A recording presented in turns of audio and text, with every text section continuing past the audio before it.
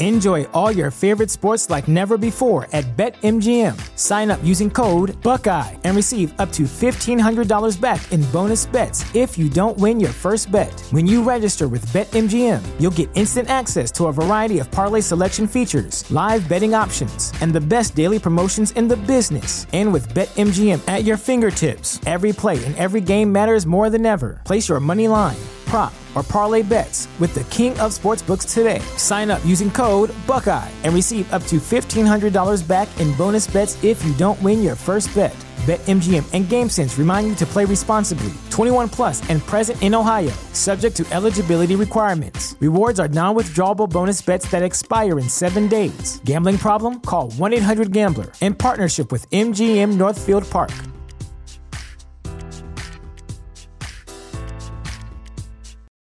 For the ones who work hard to ensure their crew can always go the extra mile, and the ones who get in early so everyone can go home on time, there's Grainger, offering professional-grade supplies backed by product experts so you can quickly and easily find what you need.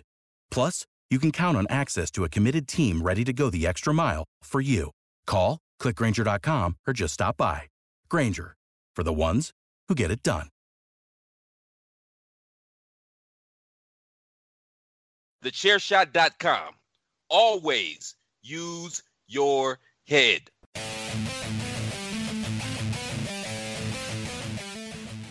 Hello everybody and welcome to another episode of the Five Rounds Podcast, the only podcast out there with a cardio for those deep water championship rounds.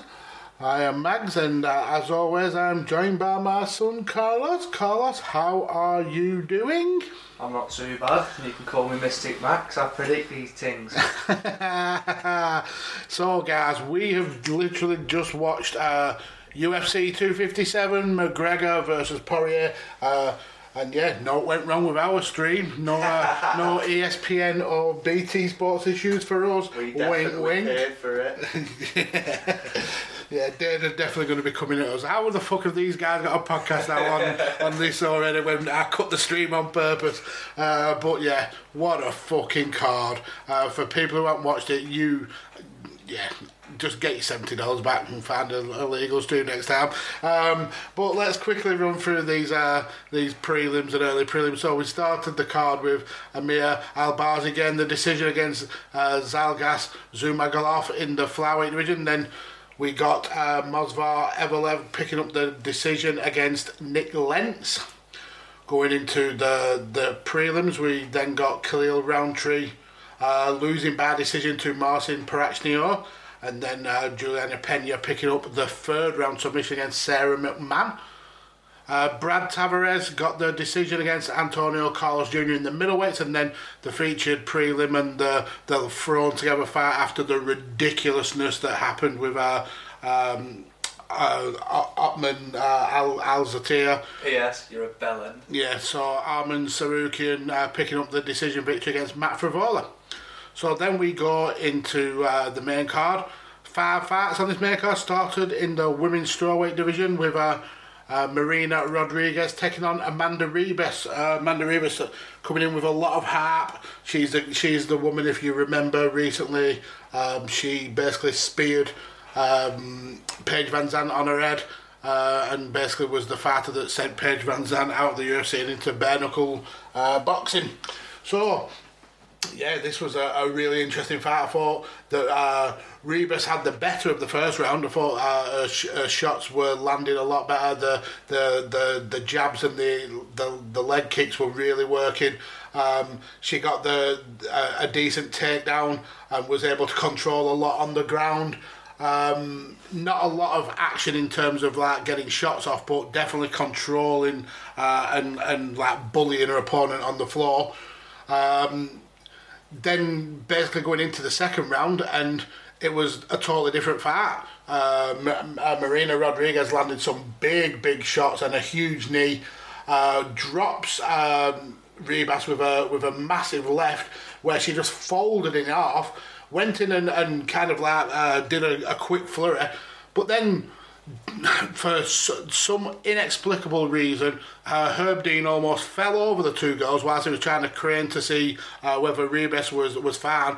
And I think Rodriguez saw that as Herb finishing waving the fight off. So she gets up to celebrate. Ribas gets back to her feet, ready to fight, but basically the light was on, but there was nobody at home. And Herb Dean looks at Marina and goes, I ain't stopped the fight, knock this bitch out. So she just goes over, cracks her a couple more times, and does actually finish the fight. Weird ending, but big victory for Marina Rodriguez. Absolutely. Obviously, the game plan coming in there for Amanda was to take Marina down as soon as she could. Obviously, with Marina being the more efficient striker on the feet, it makes more sense. Obviously, go in there and take your opponent down. And that's exactly what Amanda were able to do in the first round. She was able to control that vast majority of the first round. Mm-hmm. And coming into the second, it only took less than a minute for Marina to come out a little bit more with that fiery energy, and she were able to get a little bit more of her offence off, and she were able to do that. And obviously the finish is a bit... Some people I saw on Twitter that it were a bit controversial, but I was thinking, how was it controversial? Like, obviously Herb Dean, he stepped over, and you could see how it could somewhat be controversial when you look at it as he stepped over him, and did he stop the fight? No, technically he didn't stop the fight, because verbally he didn't stop the fight. He doesn't, just because he touched the fighters doesn't mean that there's nothing in the rules that says he has to touch the fighters to stop the fight. Yeah. On the replays, it wasn't even a touch. He literally looked like he was looking over to see if he could get the kind of like idea whether Ribas was okay, and like his body weight or his centre of gravity just took him like almost over the top of the girls, and I think that's what Marina's seen, and then kind of like assumed he's waved the fight off.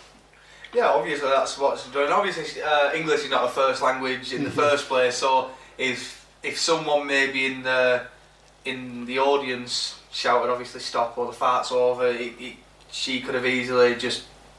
Obviously there's a lot of stuff going on in that arena, especially with fans now being back in the arena. I know it might be 2,000 fans, but Jesus Christ, especially over the speakers of the television, it sounds a hell of a lot more than 2,000 fans in that arena.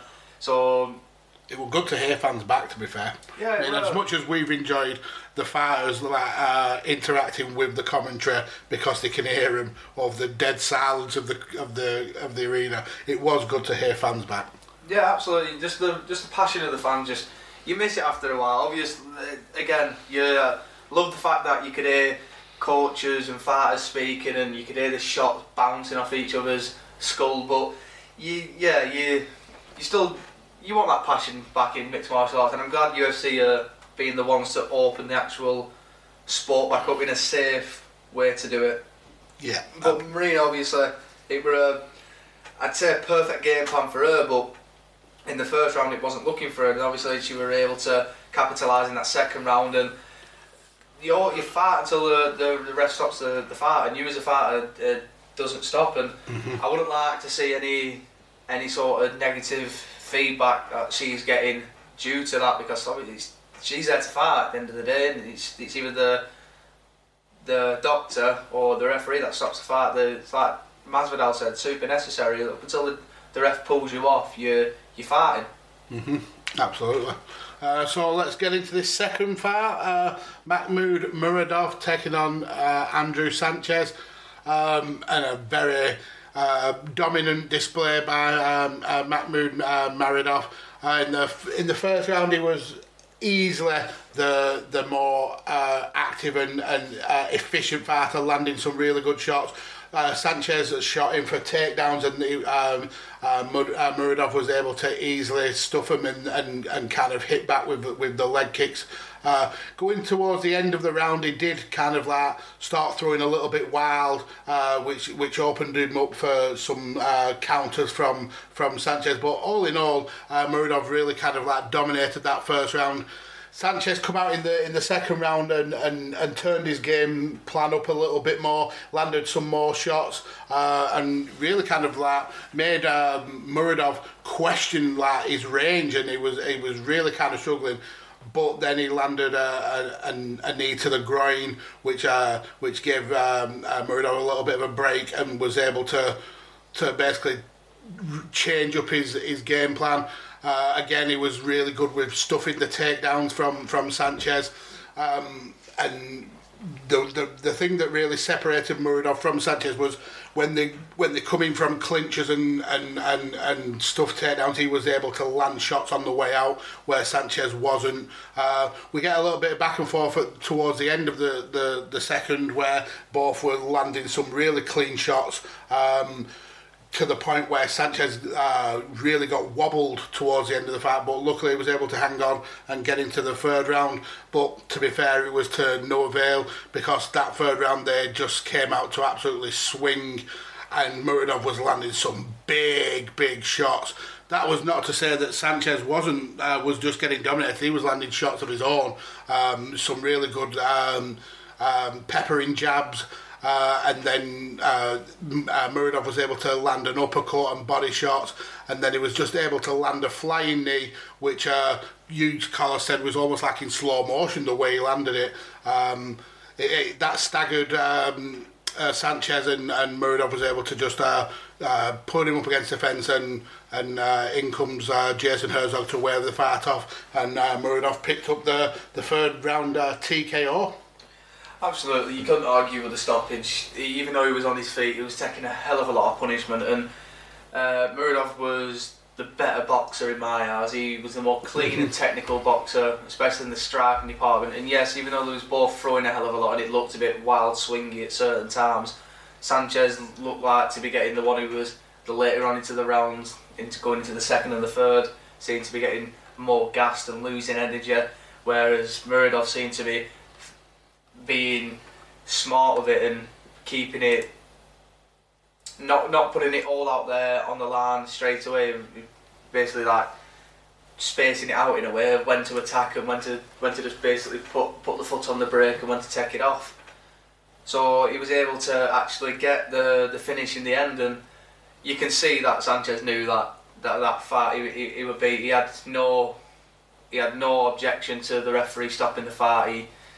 I think he was just more concerned about actually being able to get his breath back without getting worried about getting punched in the face. And it's somewhat horrible to see that, but somewhat in a way not common, because Sanchez has always been one of these who's always been up and down, 2 wins, 1 loss, 1 win, 2 losses, and so on and so on. He's never been one of these who's always been consistent. But obviously Muradov now, he debuted in the UFC.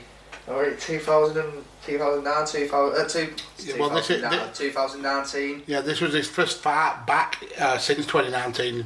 Suffered with quite a few setbacks, but he's now 3-0 in the UFC. So that's it. He's like I said, when he debuted in 2019, he went on a 2-fight win streak, got injured and come back, and people had the doubts about him in this fight, because it was like, he's got injured, is he going to come back to Sanchez, who in a lot of people's opinion now, he's octagon ready, because he's had a lot of experience now in the UFC.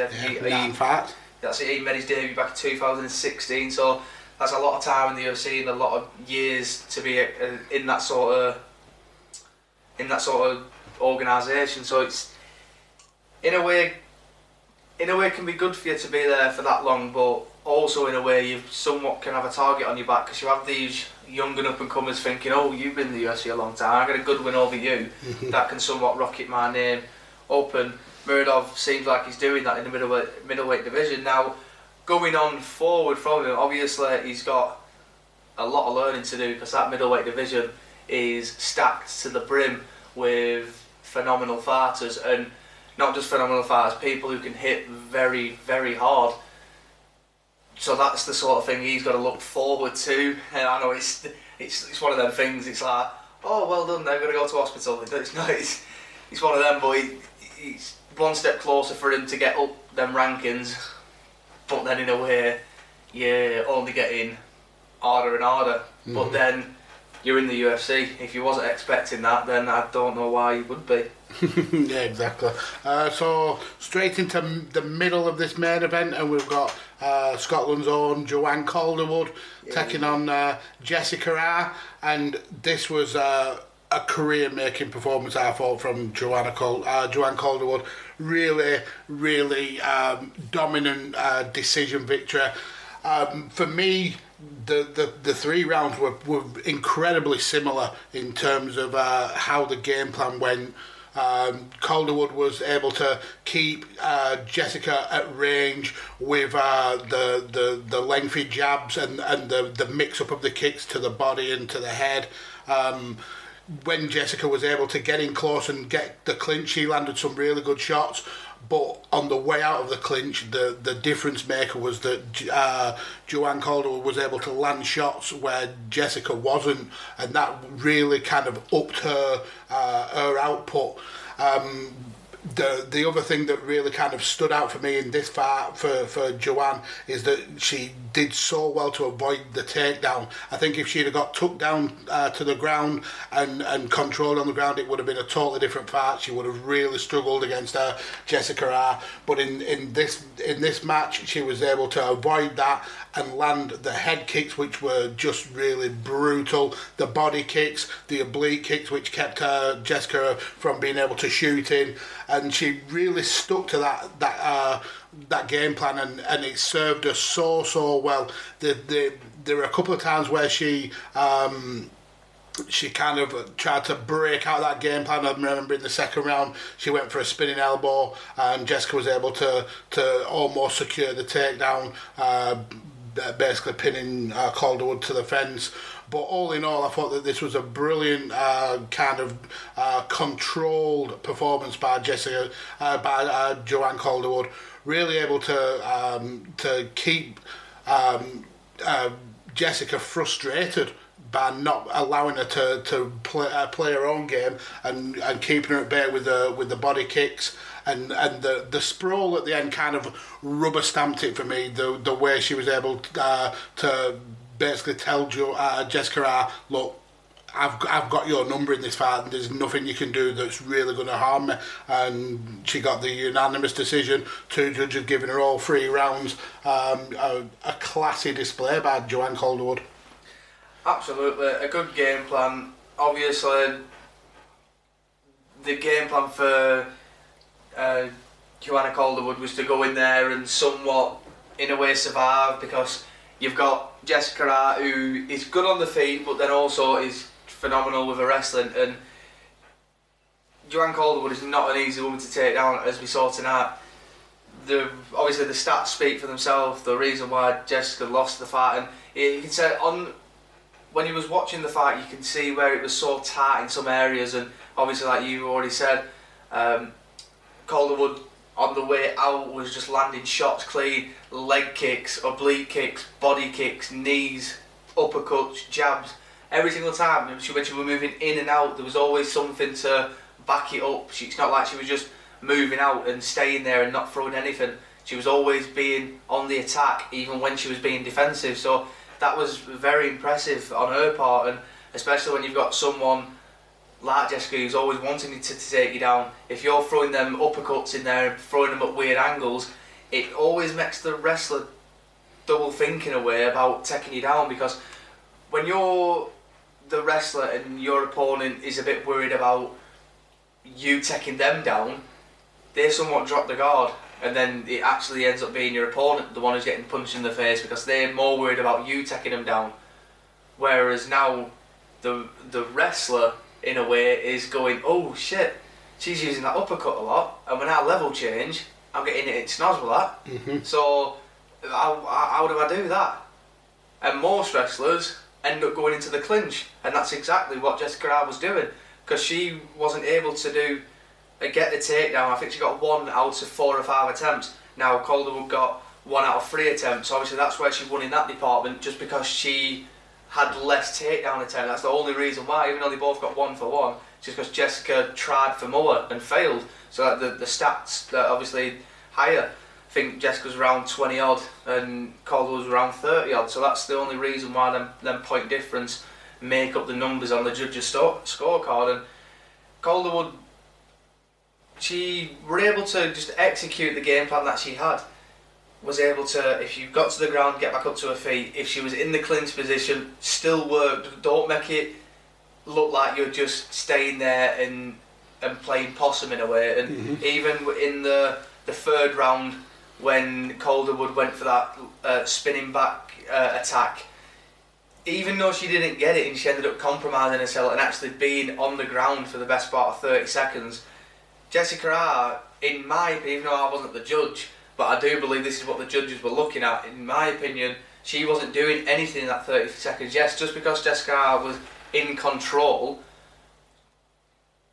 Calderwood was actually throwing a lot of attacks whilst off her back. She was just hooks and hammer fists, just going like there was no tomorrow, just fighting like she needed to actually get out of there. And it's saying she was actually doing more of the work in that last 30 seconds than Jessica did. Now, to obviously, I want to say an untrained eye in a way, but into somewhat Jessica extent. the untrained eye. Well, yeah, Jessica the untrained eye.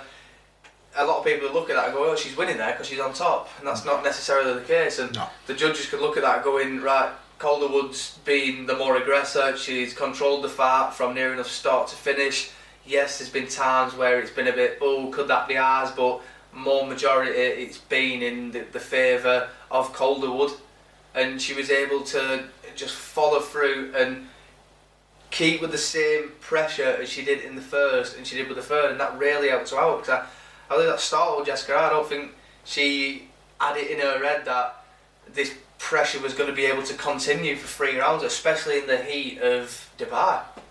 Yeah, absolutely. So let's talk about the two fights that everyone got this card for. Michael Chandler. Wow. Former Bellator champion, someone who's always been on the list of best fighters outside of the UFC. It's never quite gone right for him to come to UFC, even when his contracts have been up with Bellator. It's just the timing has not been right. 34-year-old coming into the company. What a hype train, and getting one of the hardest fighters in that division straight away with Dan Hooker. We talk often about kind of the nerves of coming into UFC. There's always them first fight jitters. We've seen it with the likes of Will Brooks. We've seen it with the likes of Justin Gaethje. We've seen it's a real thing. People come to them. They don't understand how big of a difference it is from fighting the likes of Bellator, which is the second biggest company in the world.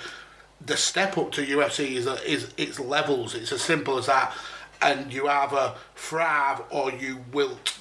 And Michael Chandler fucking thrived. Jesus. This guy, you could see how happy he was that he finally made it to the big dance, and no one would have batted an eyelid if Dan Hooker didn't just absolutely put him away.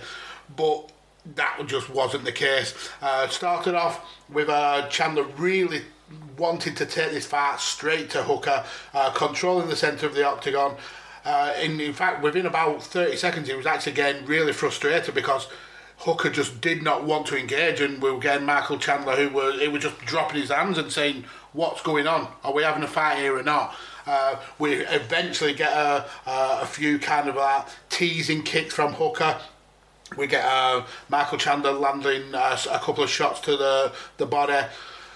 The back and forth a little bit with the punches and the kicks, but then we get a body punch by Michael Chandler, which just knocks the absolute wind out of Dan Hooker, and then he follows it up with a bomb of a left hook, and you just see Dan Hooker's laugh leaving his body. Absolutely just drops him to the floor, basically jumps on him, pounds his face in with at least a dozen right hands before Mark Goddard comes in and stops it. That's how you make a statement. That's how you come into a company on your debut and throw your hat in the ring for this really tied up lightweight division. Michael Chandler he's got to be in that conversation now, surely to God. Surprise, surprise, there's a new king in that lightweight division. Simple as that. That man is not lying. He not only can fucking sell a fart, that man can put on a fart. A lot of people didn't know him, a lot of people just thought it was a heart trade, a lot of people just thought he's coming in here as the next big thing and Dan Hooker's going to put his lights out, and my God, was a lot of people wrong. If you didn't watch him in Bellator, you certainly, God, was missing a born and bred fighter. Obviously the second guy to be coming out of the state of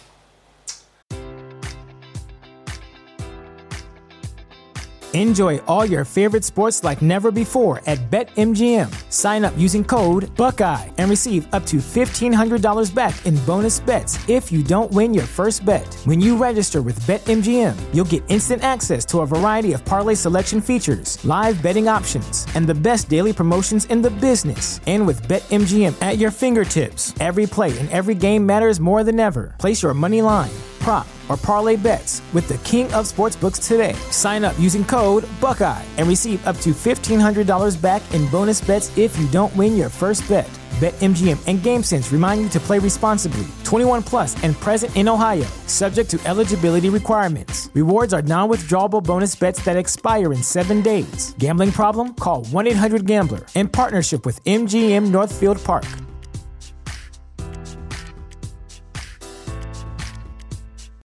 Without the ones like you, who work tirelessly to keep things running, everything would suddenly stop.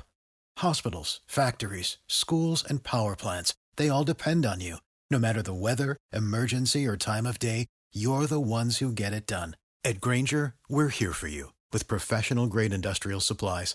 Count on real-time product availability and fast delivery. Call, clickgrainger.com, or just stop by. Grainger, for the ones who get it done. Well, we'll fucking leave that because I forgot that name. But yeah, the second guy to come out of where Ben Askren came out from, phenomenal wrestler, absolute phenomenal wrestler, and I wasn't wrong. I was not wrong. I said that he was not going to be able to take Dan Hooker down, and I was not wrong. Yeah. He didn't even try and take Dan Hooker down. He didn't need to. He fucking knocked him. He knocked him Spun his out. jaw.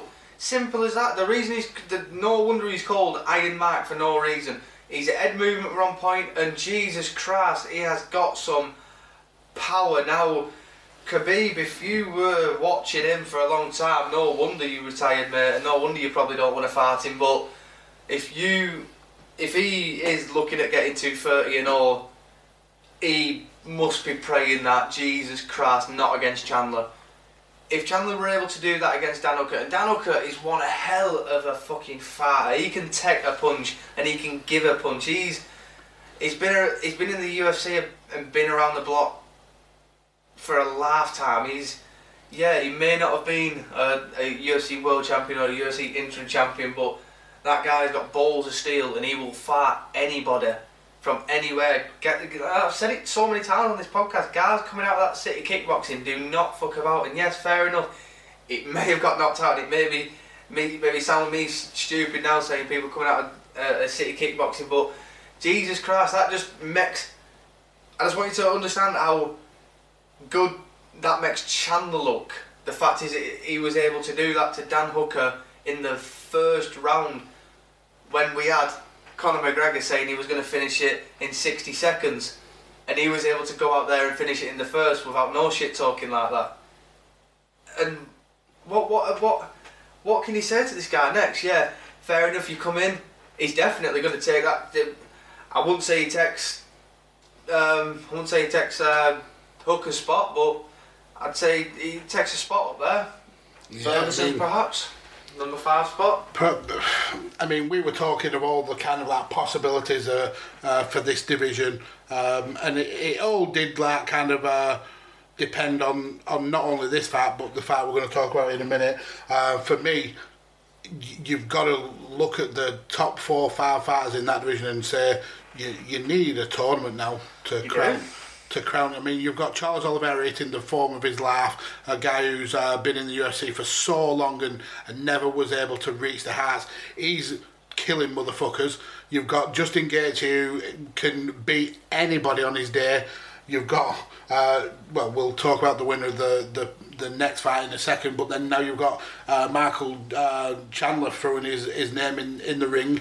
You've not only just throwing his name in there, selling his name in there. You've got 4 fighters there that you could put in like a eliminators and say winner and winner takes on either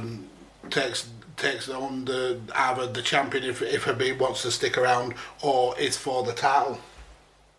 I totally agree with you. I say chuck the top 10. Doesn't even matter who's in the top. I just do believe that, because that top 5 is just a row of killers, and there's no point in having that belt floating about. Just throw that top 10 in a full tournament and do it that way. Last guy is the champion, and that's it. And I don't think and now don't get me wrong, I respect Khabib. I like Khabib. I love the way he fights. I love the way he carries himself in the sport, in the octagon and outside the octagon. But do not speak bullshit. Simple as that. You say you don't want to hold up a division. You say you don't want to be one of these other guys. Well, guess what? You are one of these other guys. You're saying you're retiring. You're saying, don't make me do things I don't want to do. Don't make me do things that's going to disrespect them. Well, give up the belt then. If you're retired, fair enough. Well done. You've gone 29-0. You're literally one of the GOATs. You're one of the greatest. Give up that belt and pass it on to the next champion in the UFC lightweight division. Yeah. Don't be the next Conor McGregor at what you was calling him for. I honestly don't think that that's a lot of Khabib's doing. I think that's Dana's doing. I think Dana knows he's got a money-making fight. Knows he had a money-making fight with Conor versus Khabib too. Knows that's going to make absolute gangbusters, and he wanted. He's basically keeping Khabib as interested as possible. Look at all the song and dance he performed about. There'd be an announcement on ABC, and the announcement was, "Yeah, we're waiting to see." I think he's trying so hard to get Khabib to backtrack when it's Khabib who's like, "Yeah, I need a reason to keep fighting." I think if it was up to Khabib, he would have packed that title off by now. That's it. It could possibly be the case, but does Khabib, he's seeming to get on a bit on the bigger side now and seeming to enjoying basically taking.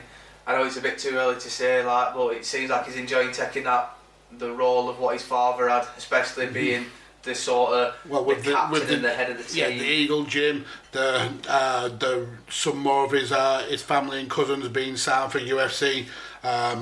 The fact that he could be an ambassador for the company in Russia, which is a massively expanding market. He's got his own promotion now. That's hopefully going to be on the UFC Fight Pass. Yeah. He's got too much stuff to.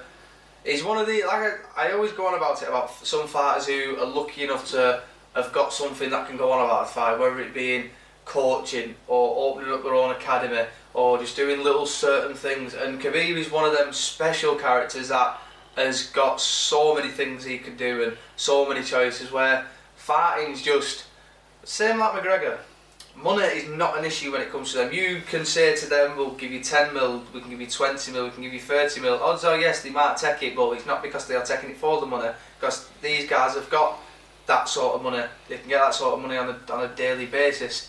So that's, I think Khabib is obviously, he's got more leeway, obviously, with being 29-0, being the guy he is, fighting the guys he's fought and beating the guys he has. He's definitely got more leeway, but he's definitely got to look at it and go in, right, do I just give the belt, retire, take myself out the pool, or do I just come out and fight the next potential fighter, which hopefully could be the next fight we're going to be speaking about. So let's go on to that.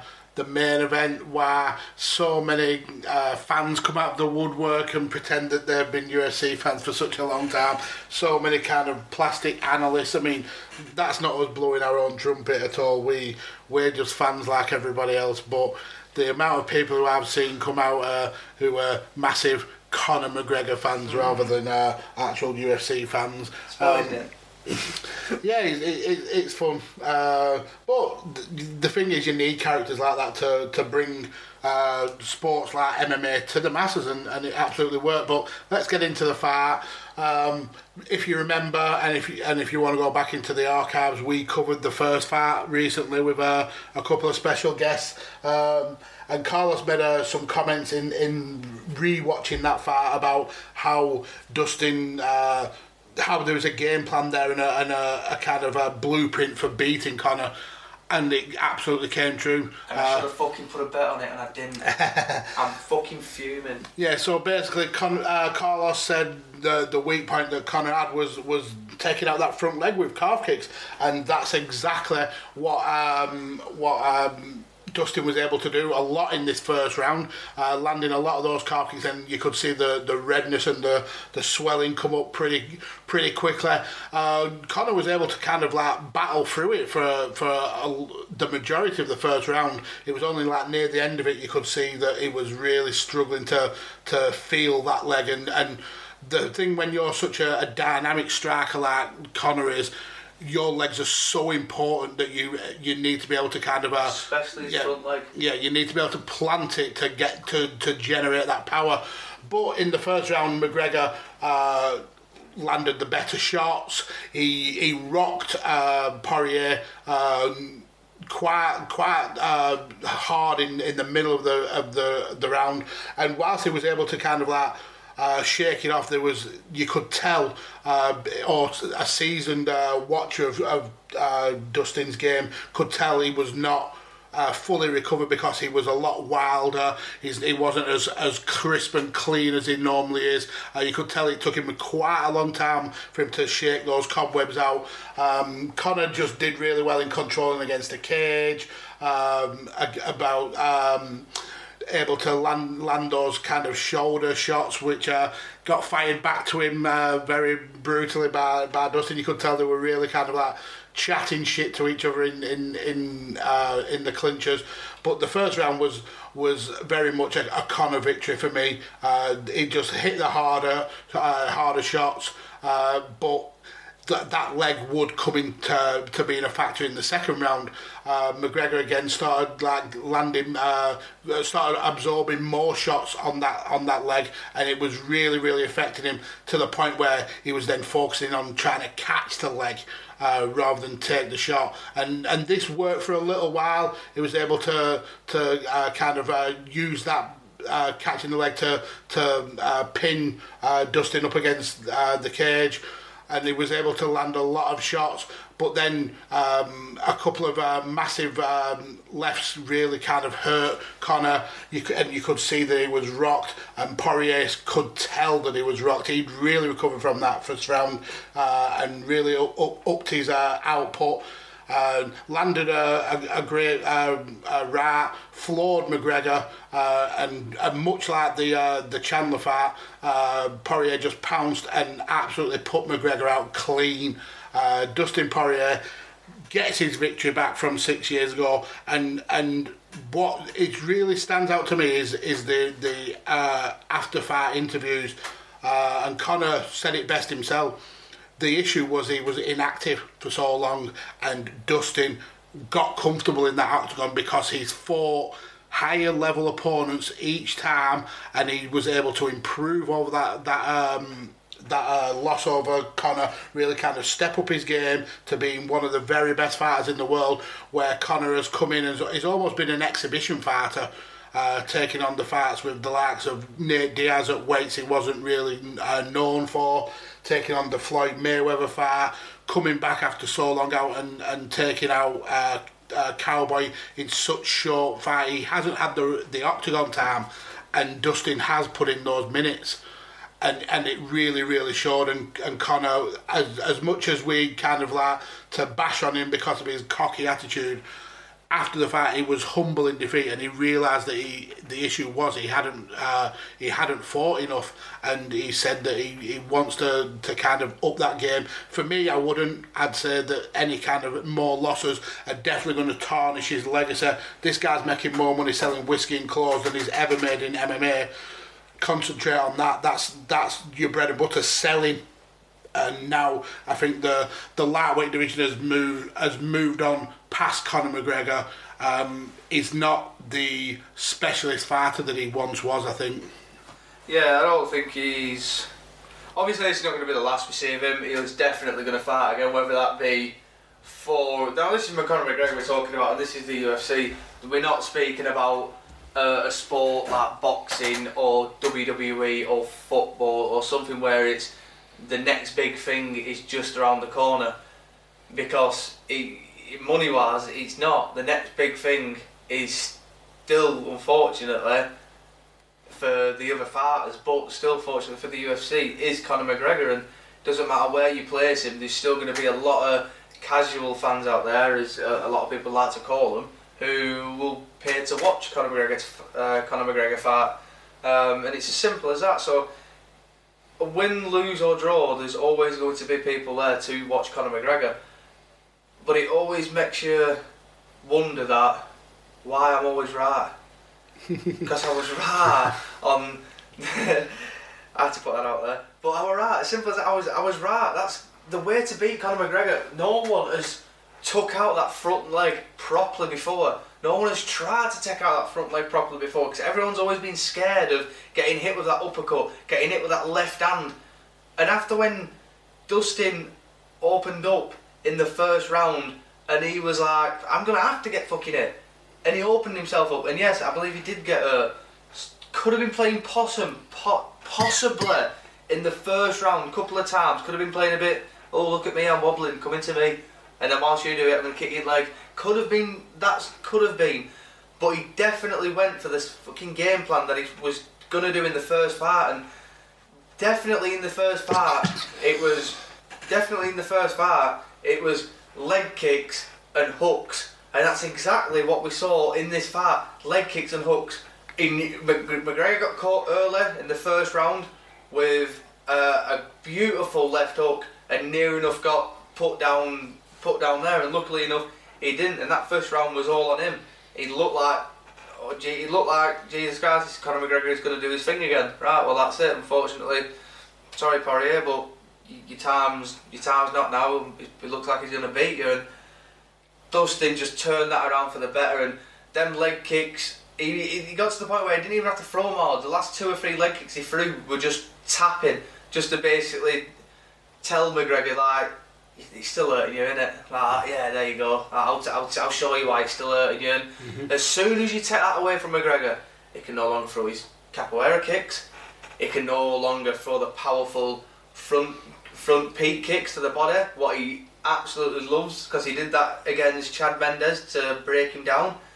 And he can no longer get them powerful shots off, because if you can't put your pressure on your front leg, you can't get any power behind your left hand. And if he can't do that, and that's what McGregor always does, McGregor always has a tendency to overextend, and that's because he waits for his opponent to come in just like a lion or a tiger or anything like that does. He'll just wait for his opponent to get, or the prey to just get in close enough range, just so they can strike and touch him. They don't have to hurt him, but so they can strike and touch him. And McGregor's always been one of them to always shoot as soon as you get into the space where he's able to touch you. And he were able to do that against Dustin, but Dustin were able to capitalise his time. Dustin were able to... The £10 definitely helped. Carrying the extra £10 definitely helped Justin being able to absorb McGregor's shots, because as well, McGregor was weighing in an extra £10 more than what they last fought, which again is going to equivalent to A, power, but B, it's also going to put strain on his body, because £10 fighting wise is a lot of weight when you're carrying it around in the octagon. Yep. Especially when you're going into the later rounds against someone like Dustin Poirier. In his last 5 fights he's had brutal wars, and it's not like they've been quick fights like McGregor. He was humble enough to say he was inactivity throughout the year, and throughout the previous year before that. The 40 seconds against Donald was not enough. Fair enough, a win's a win, but the 40 seconds was not enough. He didn't have enough time, and Poirier's been ripping it up ever since. And I want to say that I love the fact that Poirier won. I don't, but I like the fact that he won. it makes it 1-for-1 now. There's always going to be that selling point there for him and Conor, and it's always good for a fighter to fight Conor McGregor. It's a payday for him. Don't matter who you are. You fight Conor McGregor, you're going to get paid. And the fact is, like Nate, he's got that fight in somewhere down the line. Possibly that could happen. And now Dustin, because it's just set in stone that fight possibly be there with Conor McGregor. Who's the actual better fighter? Is it Conor? Is it Dustin? You've always, that question's always going to be there. 5 years ago when they first fought with Conor, they've both evolved. Now it's Dustin. 2 years more down the line, if they fight again, you know, who's going to be the best fighter then? And it's in this sport, you never know. Like we're saying, you've got fighters who can go on streaks like Khabib, undefeated. You can go on fights like who's the one we were just speaking about earlier? Who was literally going on an up and down streak? Sanchez, that's it. I was thinking of Ricky Simone then, but he's the same though. Yeah, well, yeah. Even say like it's, when you're on an up and down streak, and I believe it can somewhat go that way for McGregor, but hopefully Dustin, he can somewhat see that light at the end of the tunnel. He's been in the UFC for a long time now.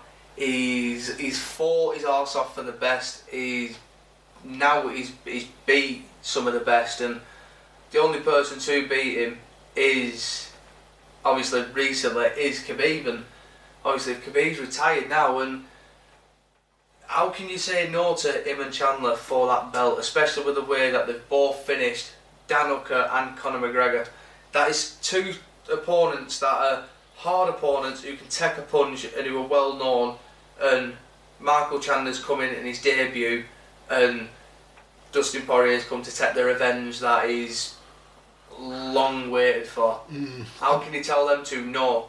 I think there's two other fighters though that could probably say no, we deserve it as well, in Gaethje and Charles Oliveira. So yeah, but you can also say that. But then I'd love the fact again that this is why the tournament makes so much sense, because you've always, like you were saying, the tournament, it does make so much sense because you've always got that energy of going, yeah, Charles Oliveira is an absolute animal, but he beat Tony, who was already somewhat on a losing way, and then you've got Gaethje, who some people could say, oh well, he doesn't deserve a shot because he already had a shot and then he's just not long got beat off Khabib, and then obviously so the tournament makes sense in every single way you speak about it, and I think you're hearing it from Mystic Mac. I think there's going to be a tournament for that belt. Yeah, and for me, I would keep Poirier and Chandler apart, because I'd honestly go with Poirier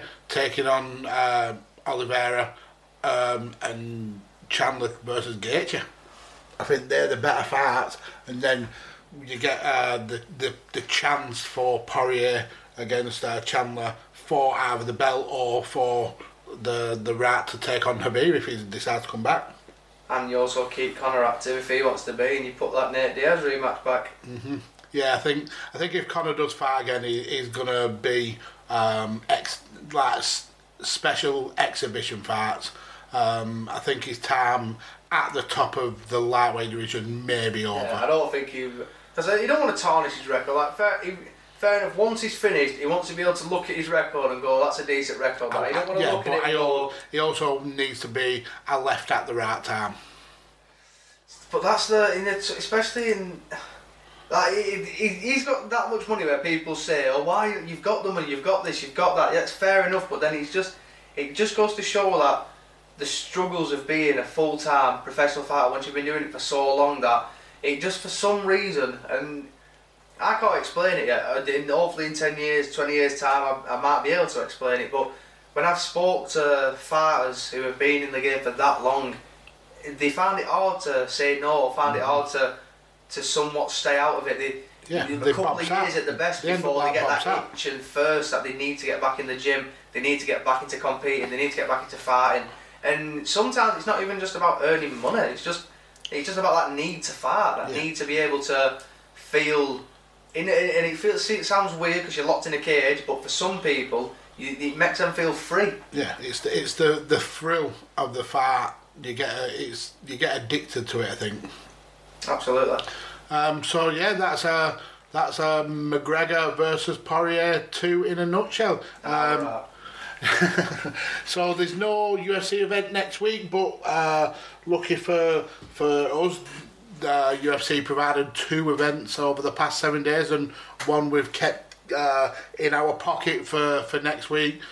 Chiesa versus Magny, so Carlos and I'll be re-watching that and going over it, and then after that we're in quite a long streak of events for Dana, who said that 2021 is not going to be as hectic as 2020 was.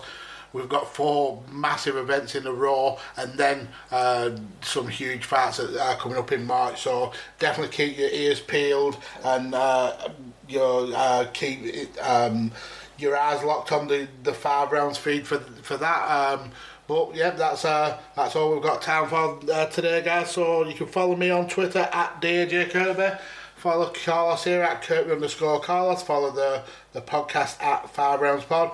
Make sure you go and follow the networks as well. Visionaries Global Media, Chair Shot Radio, and Shooting the Sports Ish. Check out Carlos's interviews on the Shooting the Sports Ish YouTube and Podbean, because the guy's been putting in some real work and doing really well with those. Got a massive one coming up in the next couple of weeks. Absolutely, much appreciated. And hopefully it's not the first big name that Carlos will be speaking with. So yeah, definitely keep checking out Carlos's content. But yeah, that's basically it, guys, and that is the end. Dana, stop ripping your fans off. Give them a decent stream, especially when you're charging them best part of $100, you prick. Adios, amigos.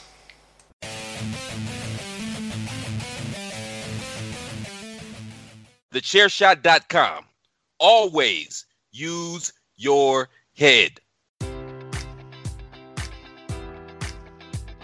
Enjoy all your favorite sports like never before at BetMGM. Sign up using code Buckeye and receive up to $1,500 back in bonus bets if you don't win your first bet. When you register with BetMGM, you'll get instant access to a variety of parlay selection features, live betting options, and the best daily promotions in the business. And with BetMGM at your fingertips, every play and every game matters more than ever. Place your money line, prop, or parlay bets with the king of sportsbooks today. Sign up using code Buckeye and receive up to $1,500 back in bonus bets if you don't win your first bet. BetMGM and GameSense remind you to play responsibly. 21 plus and present in Ohio, subject to eligibility requirements. Rewards are non-withdrawable bonus bets that expire in 7 days. Gambling problem? Call 1-800-GAMBLER. In partnership with MGM Northfield Park.